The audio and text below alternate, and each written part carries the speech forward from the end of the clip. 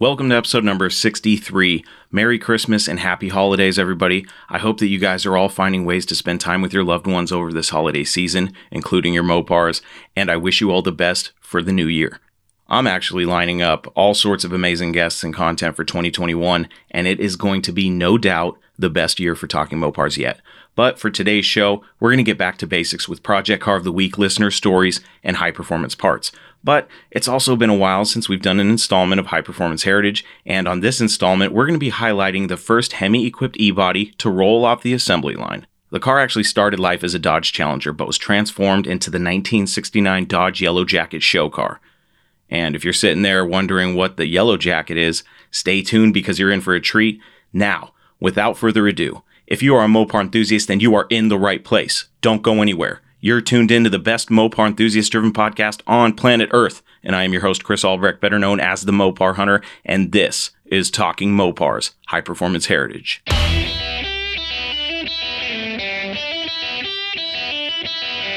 You're listening to Talking Mopars with the Mopar Hunter, your direct connection to all things Mopar.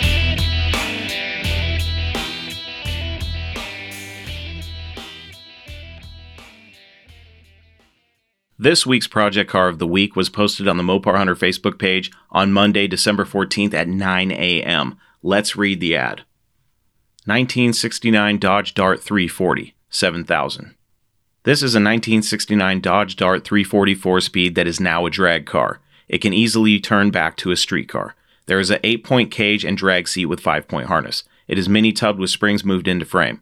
8 3/4 rear end with 410 gears, strange axles with 3-inch studs. It has the 4-speed in it with Hayes Racing clutch and QuickTime bell housing. The shifter is a Hurst V-gate with line lock control button. The heart of this beast is a 1973 40. 10.9-to-1 compression, dome pistons, 550 solid flat tappet cam, adjustable rockers, 3/8 push rods, YN7510 intake, 340X heads that are ported with new valves, springs, retainers, and locks.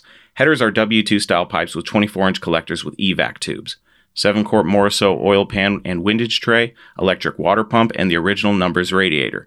The engine has about 20 minutes of run-in time. Engine was built several years ago, but just fired this past week. Runs excellent. Wheels are centerline knockoffs. I believe American Racing 15x10 in rear and 15x4 skinnies up front. Still has factory suspension up front with leaf springs out back.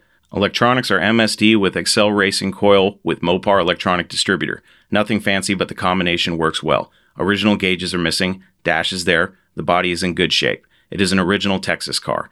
Needs left lower quarter work. Has aftermarket fiberglass hood. Rest of car is factory steel with all the glass. This is an original 4-speed car. From the history I got on the car, it's been raced since the late 70s through the early 2000s. This is not a showstopper by no means. It looks good to go racing. If you're motivated, restore it to its former glory. Not a lot of these cars are around, even less are for sale. Will negotiate slightly. Worth more in parts than what I'm asking. Willing to entertain possible Mopar trades. Only Mopar. Call, email, or text. Delivery available. I do not need help selling this vehicle. Title status is missing. Alright folks, this Dart is a pretty cool drag car that comes with a lot of parts. It is actually a real Swinger 340 according to the VIN, and if you've been listening to this show for a while, then you probably know how much I like retired drag cars. I think they make awesome projects, and this Dart is no different from that. My biggest complaints are that someone actually butchered the 4-speed tunnel for the setup that this car has, and that the title is missing. The seller seems to be willing to negotiate, which is a good thing since any money saved in this deal can actually help offset the costs of getting this thing back on the road or the track. I actually really like the fact that it's a real Swinger 340, but it doesn't have the original engine, which is, kind of a detriment to the car. But at least it does have a 340 in it that runs and was supposedly rebuilt, so that's always good. And if you buy this thing, I'm sure there's going to be a ton of stuff to fix on it since the last time it saw the track was in the early 2000s, but it might make for a really fun project, so don't count it out just yet. I'd like to see the price around $5,000, but likely you'd end up somewhere in the middle, which isn't that bad for a Swinger 340 4-speed car, even though it's not technically, what it once was. It's just a drag car, but if you really wanted a Swinger 340, you could turn it back to that. But me, I like the nostalgic drag race car. I like that kind of stuff. I love A-body projects, and maybe you don't. I'm okay with A-bodies. I'd love to have a B or an E-body someday, a cool C-body, but for now, A-bodies are what I can afford, barely, so that's what I'm going to stick with. If I actually brought this one home, like I always say, I'd assess the car and then tackle the safety issues first, and go from there, leaving the aesthetics for last.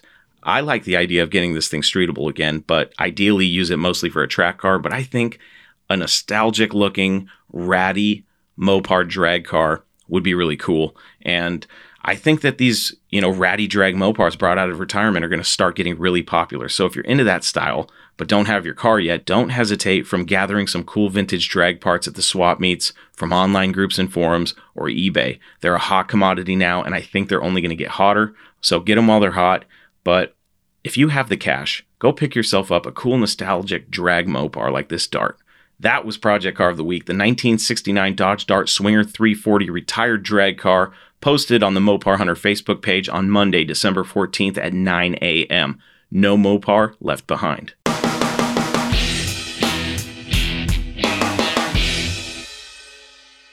This week's high performance part belongs to the 1970 Plymouth Roadrunner, featured in the post-apocalyptic zombie vampire movie Daylight's End.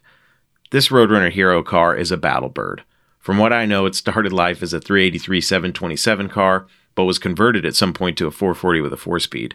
And the reason why I call it a battle bird is because it's outfitted with armor all over the windows and basically looks like something out of Mad Max. Even the paint, which looks to be B3 blue, is weathered into a nice patina, so it just has kick-ass written all over it. And if I was going to be in a zombie apocalypse, I'd probably want this thing too.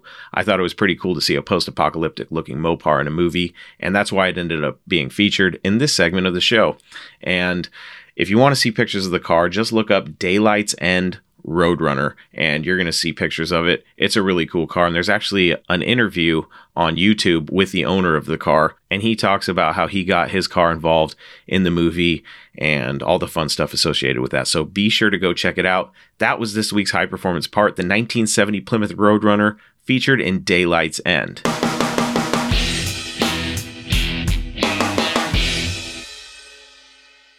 It's time once again for listener stories. This week we have 2 of them, both sent by email, with one of them actually being an audio file, which is kind of cool. So let's get into these stories. Our first story comes from Sondre Solheim from Oslo, Norway. Sondre, I hope I'm saying your name right. If not, I apologize. But here is Sondre's story. Hello, writing from Oslo, Norway, Europe. Found your podcast a couple weeks ago and have been listening to a lot of the episodes. Like your work. Don't know if this is relevant or catches your interest, but came across a 1970 383 Roadrunner when I was traveling in the US with my family 10 years ago. Advertised at carsonline.com and found it while living temporarily in New York City with wife and daughter, 1-year-old at the time. I knew my wife would not approve of any purchase of such a stupid thing, so instead I told her we would be going to see the Niagara Falls, knowing that we on our way back would be taking a little detour to see the countryside, and casually stop by Sherman, New York, where the car was advertised. This is not far from Buffalo City, New York, by Lake Erie. The people who were conducting the sale on behalf of the owner, an elderly who was living in Sherman, knew we were coming, not my wife, and they all turned out to be very nice people, helpful and honest, and helped me with a lot of stuff not to be expected. As you might read into this, I ended up buying the car. I knew at the time little about Mopars, and I could only rely on what they told me and what I could see. The people selling the car were Chevy guys, so I guess they could easily rip off this idiot from abroad buying a Mopar. But from what I could see, the car seemed pretty original and as advertised. Original, parked since 1981, numbers matching, one repaint in the 70s with some Bondo in and around the wheel wells. The ad had a more extensive description with pics, and I found it honest and upfront. Perhaps the price was driving some people off. What do I know? Was I the only one interested, or was $15,000 too much? I fell in love with the car. It actually started. I got to drive it for a short spin. After a little back and forth, I ended up buying the car for $15,000. Yes, I am not a hard bargainer, but the sellers did commit to helping with receiving extra parts from eBay, AMD, Year One, etc., and with the transportation / the prepping of car for container shipment to Norway. Stupid money, yes. Too much, probably a little bit. This was 2010. But for me, the extra $2,000 to $3,000 or whatever I had to give, it was worth it. Looking at today's prices for a similar car, I don't think I was a complete idiot. The car is, as mentioned, a 383 car, bench seat, 727 with shifter on the column. All numbers match, engine, drivetrain, chassis. It is a B7 Jamaica blue car, a really beautiful color. It is not a Hemi, but it has got some nice extras, like the A36 Performance axle package with 355 ratio and the D32 heavy-duty transmission, the D91 Sure Grip axle and the N51 maximum engine cooling, and the N65 7-blade torque fan, the S51 Hemi suspension with sway bar and S31 front sway bar. It has got drum brakes and power brakes and the light package and the AM radio with rear seat speakers. it still has all the marks and stickers from Lynch Road in the engine bay and underneath the motor hood, plus the sticker about the spare wheel underneath the trunk hood. Perhaps all common stuff, but to me at the time, an insight to the motivation of buying the car, plus the fact that I fell in love with the car having found it. Would be cool if your podcast talked about Mopar option codes, and if this is something that makes a difference in today's market, what are the desirable extras? Is it just the engine and drivetrain plus lift-off hood / air grabber that are important? Is the market turning into further desirable details in this? I haven't listened to every episode yet, so you might have talked about it already. Upon a more thorough inspection in Oslo, I quickly realized that the quarter panels and the trunk pan were rusted out, so I needed to change those. Also, someone had welded on a piece of metal underneath the back of the car as an extra support for the rear bumper, so I assume the car has been involved in an accident, hit from behind. It is not the correct date on the rear bumper, which leads me to this assumption. I found 2 build sheets in the car, underneath the back and the front seat. Plus, I got the original New York registration certificate. I had and still have no space for machinery or to do a lot of work myself, but I have got help from my friends at a professional workshop not far from Oslo, magnusmotor.no. AMD supplied new metal parts, and a very skillful friend of mine did the bodywork, new quarter panels and trunk. As far as the drivetrain goes, only the cam and lifters have been changed, purple line from Mancini Racing, and a thorough taking apart, putting back together, replacing obvious broken and worn parts in the engine and drivetrain, gaskets, hoses, etc. All of this work has been done by magnusmotor.no. In English, this would be Magnus Engine Incorporated. Magnus is a first name. They have really done a great job, and I would recommend them. The market in Norway for old Mopars is not huge. I guess I will end up putting at least $25,000 plus the sales price of $15,000 into this car. In 2010, the dollar versus Norwegian currency was weak, but still. Yes, that is a lot of money, some of it due to paying taxes on importing the car to Norway, but still. Stupid money? Yes, I know. Is it worth it? Yes, it is. I will never ever probably sell the car. My kids can sell it if they find the right buyer. In 5 to 10 years, they will recoup my expenses. Or will they? What are your thoughts on the market? Still rising? What cars and combos would one expect to be safe investments? Having had it for such a long time, just sitting there has skyrocketed the value of the car, although I am the only one recognizing that fact. My history with the car is not worth a dime, laden with personal nostalgia. I received a car at the Port of Oslo in 2011 and will finally hit the streets of Oslo as soon as the snow and bad weather is off the streets springtime 2021. That will be a good day. Besides the questions about where the market is going, it would be cool to hear your opinion on the car and what to do with it. I am looking to having it repainted, but only on the outside, keeping everything else as original as possible. What to do with a semi-desirable Mopar, or does some of the extra options build sheet make it more desirable? Your thoughts? Best regards, Sondre B. Solheim, Oslo, Norway. Hey Sondre, thanks for sending in your story. Let's get to your questions. So, you were asking if $15,000 was too much to pay for the Roadrunner. My opinion is no. I actually recently was looking at a 1970 Roadrunner project car.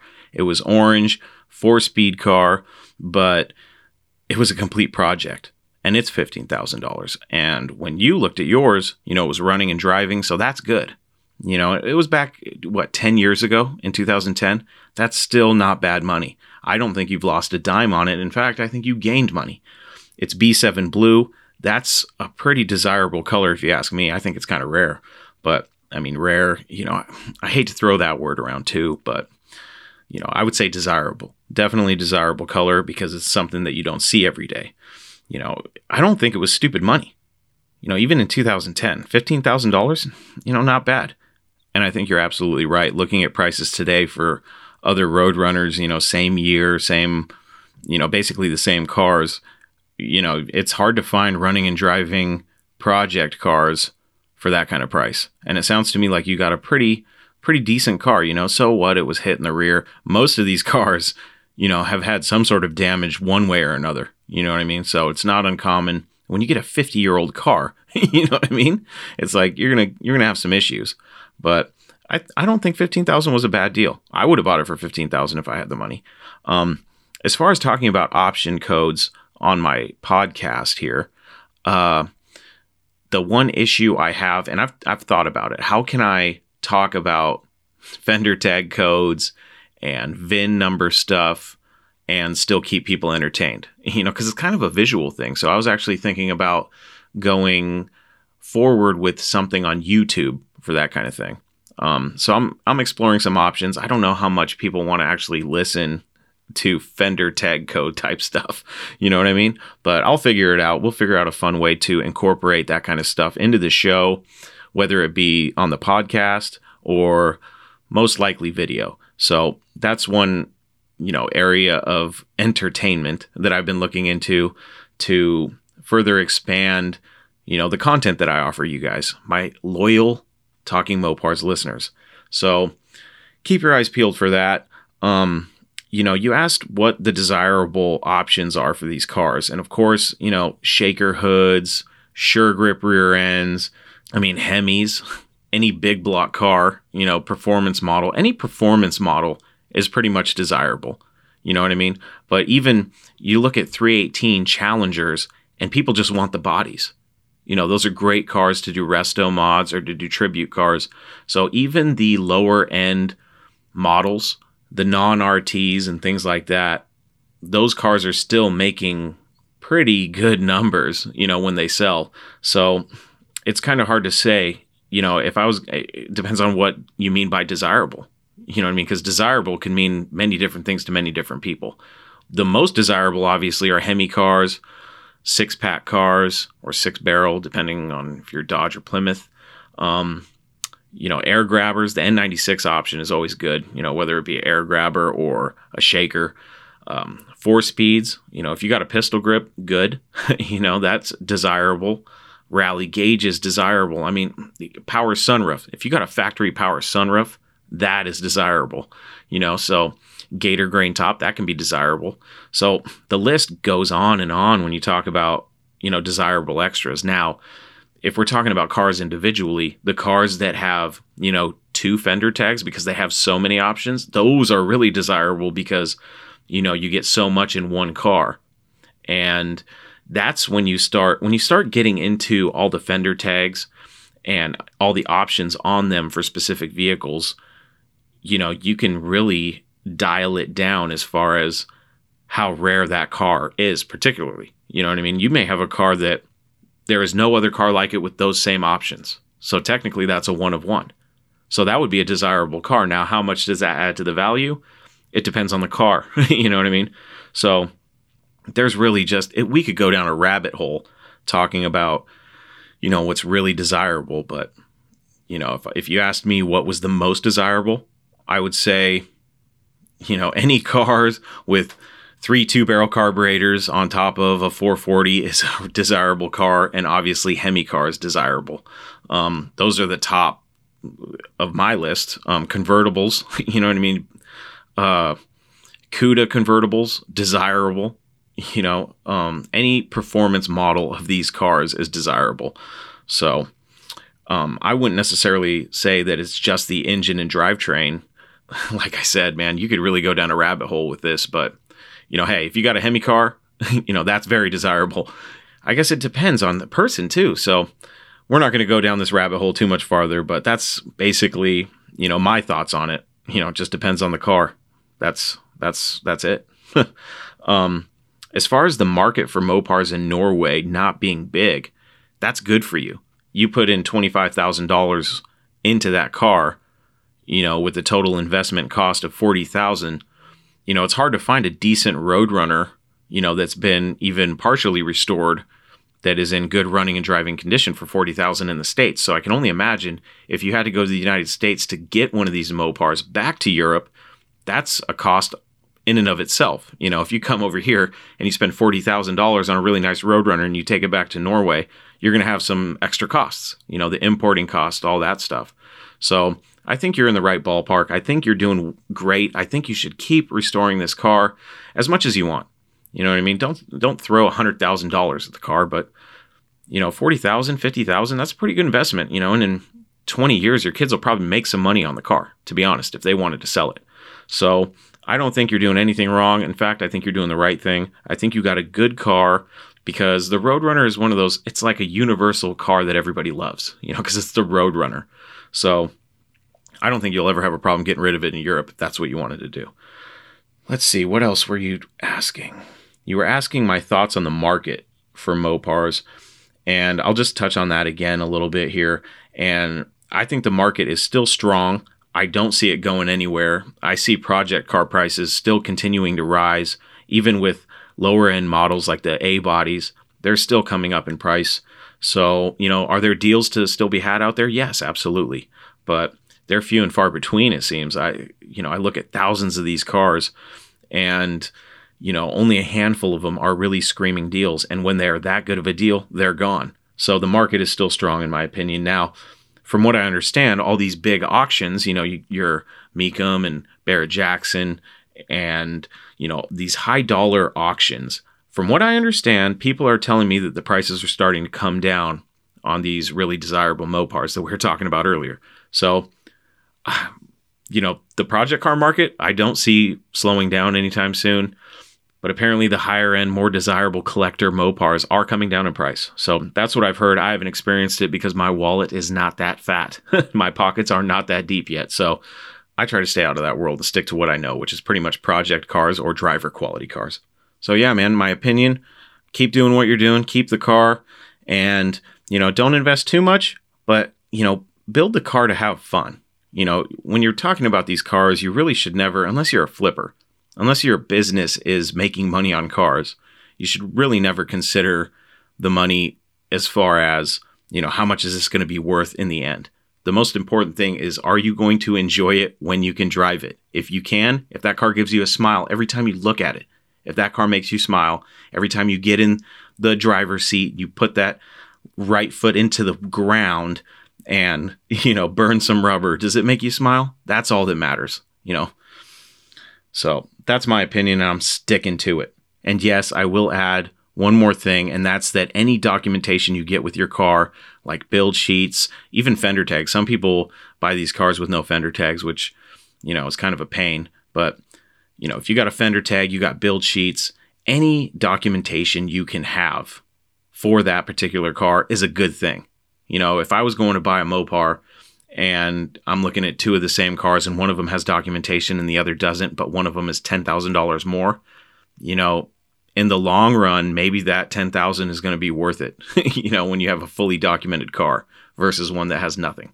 So that's my opinion once again, and I am sticking to it. Thanks, Sandre, for sending in your story. Our next listener story comes to us from Chris London, aka Big Red. Here is Big Red's story. Hey Chris, my name's Big Red, and I love the show. I especially enjoy listener stories. So I'd figure I'd give you my story. Let me give you a little background about myself. I'm a millennial. I grew up in the 90s and the mid-2000s. Bred Mopar or no car. So early on, just like Johnny Mopar has the circle of cars he can't get rid of, I started developing a list of cars that I really, really wanted. And of course, on top of the list has to be something that's unobtainable to the normal person. I love the wing cars, the Daytonas, the Skittle color Superbirds. But this is the story about my encounter with my number 2 dream car. So when I was in high school, my first car was a 91 Chevy Caprice station wagon. V8, torque thrust 2 wheels, loud Flowmaster dual exhaust. Perfect car for a high school student. But obviously it wasn't a Mopar. Well, one day I'm out cruising around and I had to stop at Lowe's for, I don't know what, cans of paint or something. Anyway, I pull in and they're sitting in the parking lot, front row, as a brand new 2006 Dodge Magnum SRT8. And man, that thing looked gorgeous. And of course, since I had a station wagon, I had to park right next to him. So I went in, got my stuff, came back out, and as I was coming back out, I see it leaving the parking lot. And I'm like, oh, I got to go catch up to that. So I hopped in my Caprice as fast as I could, raced out of the parking lot, and I caught up to it at a red light. And of course, being a 16-year-old kid I was, I gave it revved it up a little bit for him. And then as the light went green, I punched it. And that car flat embarrassed me. And from that day on, I've been hooked. Now that I'm a little older and have a little bit more money in my bank account, I started searching over and all across the country for that black Magnum SRT8. And I'm happy to say, 2016, I got the chance to buy one. Came out of California, shipped all the way to Ohio, a 21,000 mile, never seen snow, 2-owner car, and that's currently my hot rod today. I know it wasn't really a long story, but I'm sure I got a few more I can send you. Appreciate you doing the podcast. I look forward to listening to it. Thanks again. Your friend, Big Red. What's up, Big Red? Thanks for sending in your story, buddy. Johnny Mopar is definitely a character, isn't he? Not all of us can have circles as big as Johnny, with all of our Mopars in them. But, I think every Mopar enthusiast definitely has a list of their most desirable Mopars. And mine is definitely like yours. I have to have a wing car someday. If I die and I have not owned a wing car, I don't think I've fulfilled my mission as a Mopar enthusiast. But that's just my opinion. I think that everybody that's a Mopar enthusiast that has their number one dream car, I think that you should not stop until you get that car.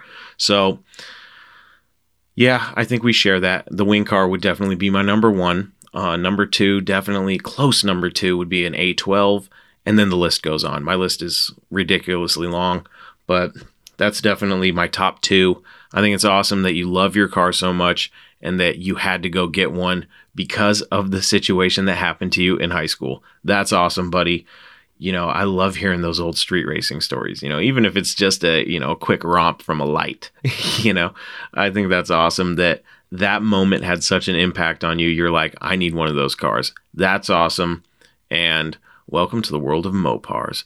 Thanks, Big Red, for sending in your story. You said you have more stories, and I'm going to have more podcasts. So you know what that means? That means you need to send those stories to me so I can get them played right here on Listener Stories. Thanks for sharing your story. That was Listener Stories. If you want to hear your story played on the show, or you want to hear your story told on the show by yours truly, you can email me at chris@talkingmopars.com, or you can send me a voice message by going to my voicemail box at 209-28-MOPAR, and I will play your message on the show. That was Listener Stories.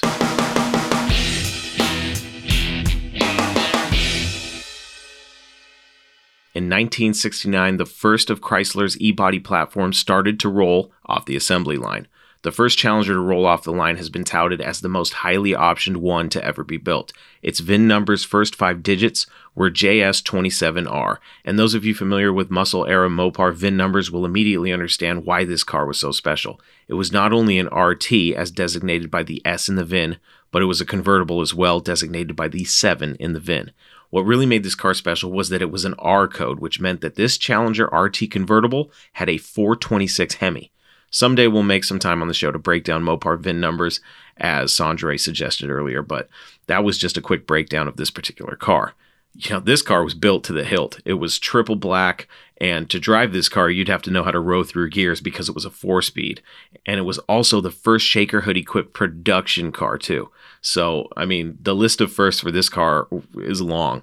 Other options were the Dana 410 rear and power windows. This car was an awesome machine. Unfortunately, this car never saw a showroom floor from where it would have been sold because Chrysler decided to pull it from the assembly line and send it off to become a concept show car. The car was sent over to Dearborn, Michigan, where Syntex Incorporated would transform it into what would be known as the 1969 Dodge Yellow Jacket show car. Syntex converted the car to a 2-seater with a targa top. It had side pipes, an electric rear spoiler and back window, mag wheels, and some other mild modifications like a custom grille and taillights. The car was also painted yellow because Of course it was. It was the Yellow Jacket. The car was created as a way to test what would have been Ma Mopar's answer to the Corvette, but as this story goes, that never happened. Rumor has it that more attention was given to the pretty young lady posing with the car than the car itself. Go figure. I wish I could see this girl. You know what I mean? I wish I could see this woman that was standing next to this Yellow Jacket, ridiculous 2-seater Challenger hybrid, so I could see, how hot she was. She must have been hot if people weren't even looking at the car. You know what I mean? But moving on. Only weeks later after the show, the paint job started failing on this car. And because it was so underwhelming, as a show car, the impact was so little on this car, the Yellow Jacket would be sent again to Syntex to be customized even further. And it was actually reborn as the Diamante, which meant diamond in Spanish. And in my opinion, the Diamante is still a better name than La Mancha would have been. And yes, that was in fact a callback to episode 1 of this podcast. Hopefully some of you will remember that reference, but if you don't, go back and replay episode 1 to learn what the La Mancha was, or rather what it almost was. Let's just be thankful that that name didn't stick. Getting back to the Diamante, it debuted at the 1971 Detroit Auto Show and was considered in the August 2012 issue of Mopar Action magazine as the most valuable Mopar on the planet. The Diamante is a short story for another installment of High Performance Heritage, but what I can tell you is that it was retired from the show circuit with only 600 miles on the odometer and eventually made it to the Steve Giuliano collection. Rest in peace, Steve. So that's the short story of the short-lived 1969 Dodge Yellow Jacket show car, and that was High Performance Heritage.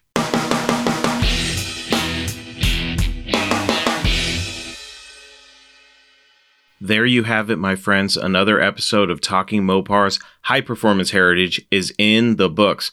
For more information about this podcast or to listen and subscribe to the show, please visit TalkingMopars.com, and don't forget that you can send me your Mopar stories, questions, comments, complaints, suggestions, and everything else on your Mopar-addicted mind to Chris@TalkingMopars.com. Or leave me a voice message on my voicemail box at 209-28-MOPAR to hear yourself on the show. Special thanks to my friends over at HemiPages.com and DIYHemi.com. Before we go, I'd like to tell you about the 2 best ways to help support Talking Mopars. The first way is by visiting TalkingMopars.com and checking out the Talking Mopars merch shop. There you're going to find all the current Talking Mopars merch like t-shirts, hoodies, sweatshirts, stickers, and more. By ordering stuff from the merch shop, you not only get some cool stuff, but you also help me to keep the wheels turning and the engine running on this podcast each and every week. The other way to help me in this Mopar mission is to become a supporter of the Mopar Hunter Facebook page by subscribing to bonus content. All you have to do is go to the Mopar Hunter Facebook page and click on the blue Become a Supporter button, and for only $4.99 a month, you will get exclusive access to bonus monthly video and podcast content, including exclusive live streams, a discount code for the merch shop, special giveaways, and access to my new Facebook group for fans of the show, the Mopar Hunters Association, where I will be posting all the cars, parts, and Mopar collectibles that you won't see on the Mopar Hunter Facebook page, in addition to talking to you, my loyal supporters. The new subscriber-only content officially launches on the 1st of the year, but by joining early, you will be entered into a special giveaway to be announced when it officially launches. Thank you for helping me with the No Mopar Left Behind movement. I hope to see you all there. That's it, my friends. Until we talk again, I am your host, Chris Albrecht, and that was Talking Mopar's High Performance Heritage.